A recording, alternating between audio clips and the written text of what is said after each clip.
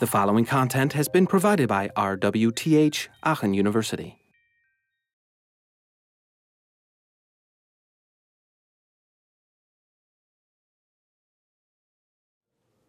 You guys have already talked about affordances, right? Or done that. Constraints are sort of the twin evil brother of affordances, because they allow us to limit what people can do. So they provide cues on how can I pick the right action in a particular situation, because certain things are being kept away from me. I can't do them. You know, an affordance says, use this object in the following way. A constraint will make you avoid certain ways of using an object that the designer doesn't want you to use. And that also reduces the amount of information you need to remember, because if something isn't available to choose, I don't need to remember that this would not be the right thing to do. There are various different ways of doing constraints. Again, physical ones, semantic, logical, cultural. I'll go through some examples here. That's the easiest way to understand those. The first one, physical, basically means we rely upon the physical properties to constrain the actions that are possible.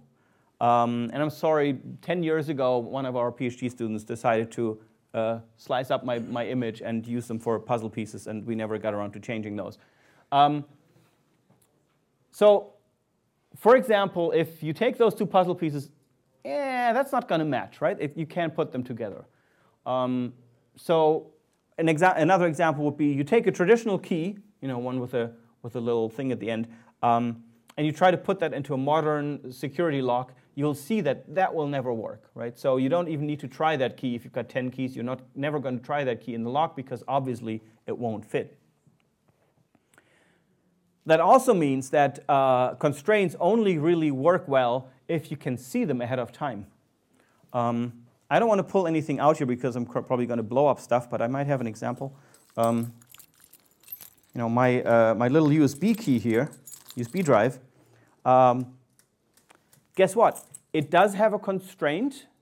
It only fits one way, but it's really hard to see because USB decided to make perfectly square plugs. And has anybody possibly ever in their life put a USB plug in the wrong way?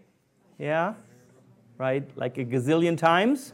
Right. Especially if you can't see. It's nerve-wracking, right?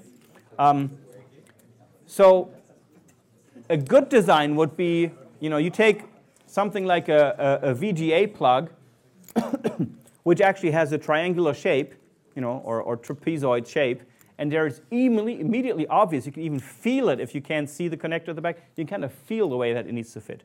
Or you make the plug so that it will actually work both ways. Like, for example, the lightning connector on a modern, Apple iPhone. Or our good old mains adapter power plug, right? That also fits both ways. We don't need to think about it. So it makes definitely sense to have things that either work both ways and then also fit both ways and work both ways, or have them fit only one way but then also make it clear. One of the most evil designs I've ever seen was a car key. I think it was for a Renault car, where you could put the car key into the lock both ways. You could actually insert it both ways, but once it was in there, you would find out whether it was the right way or not, right? Because it would only work if you put it in one way. It's nerve-wracking. Okay, here's another example of a physical constraint. So somebody put a sign here, do not turn this light off. We were running an experiment, and we were not supposed to turn off our lights. And what you can't quite see here is there's a metal wedge beneath this, which will actually physically keep you from turning off that light, right? That's a physical constraint in place. I think we're doing a load test of running a Kinect camera in our space. Semantic constraints are, even if the things fit physically, if you don't have a physical constraint, unless I have a very strange, beauty operation, that's not how I look, and that's not how people look. So that doesn't make sense, right? It's physically possible, but it doesn't make sense. That's what a semantic constraint basically tells you. Norman has the example, if you buy a plane model construction kit and you build a little plane model and then there's a pilot's figurine in there, you're not going to put him in looking backwards, right? Unless he is R2-D2 and operating some guns or something. He's going to look forward, right? So he's going to look out the front of the plane, hopefully. So because it makes sense. However, unlike physical constraints, those semantic constraints can quickly start becoming culture specific. So there may be cases where they don't apply to your population that you're developing for.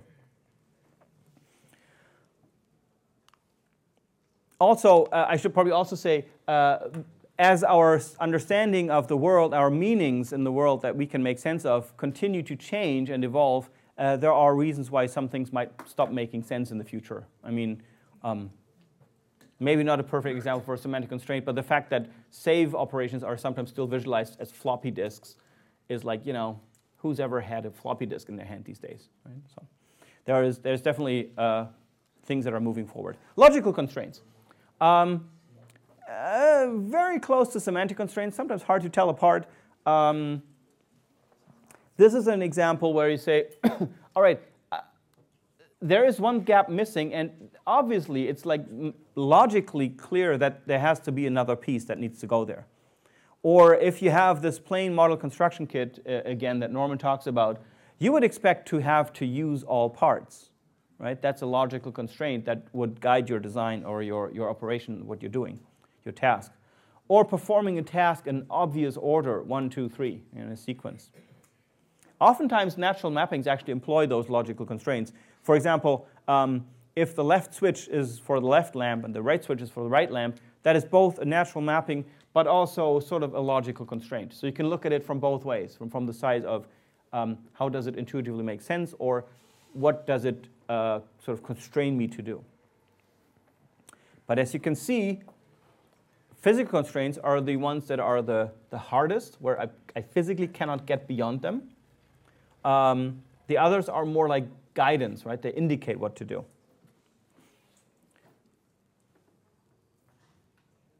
Cultural constraints rely on generally accepted cultural standards to constrain your possible actions. For example, if you get a package that is labeled, you would expect the labels to be not to be upside down, which kind of implies where up would be on that package. Even if you cannot read the labels, if they're like in Italian or something, as long as you can recognize the script and you can tell which way the writing would be upside, the right side up, that would help you to indicate this.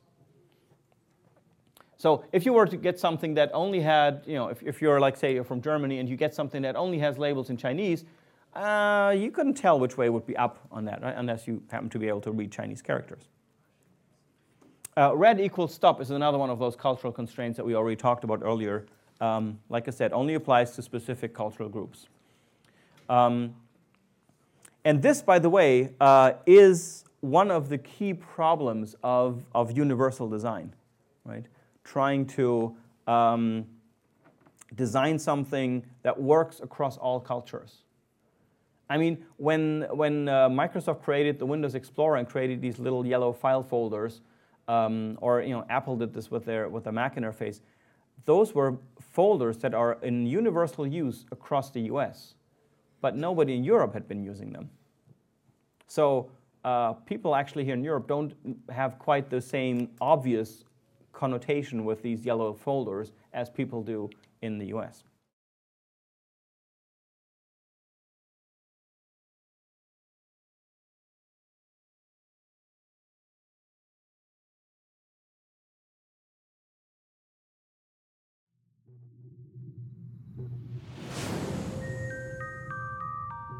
This content was provided by RWTH Aachen University.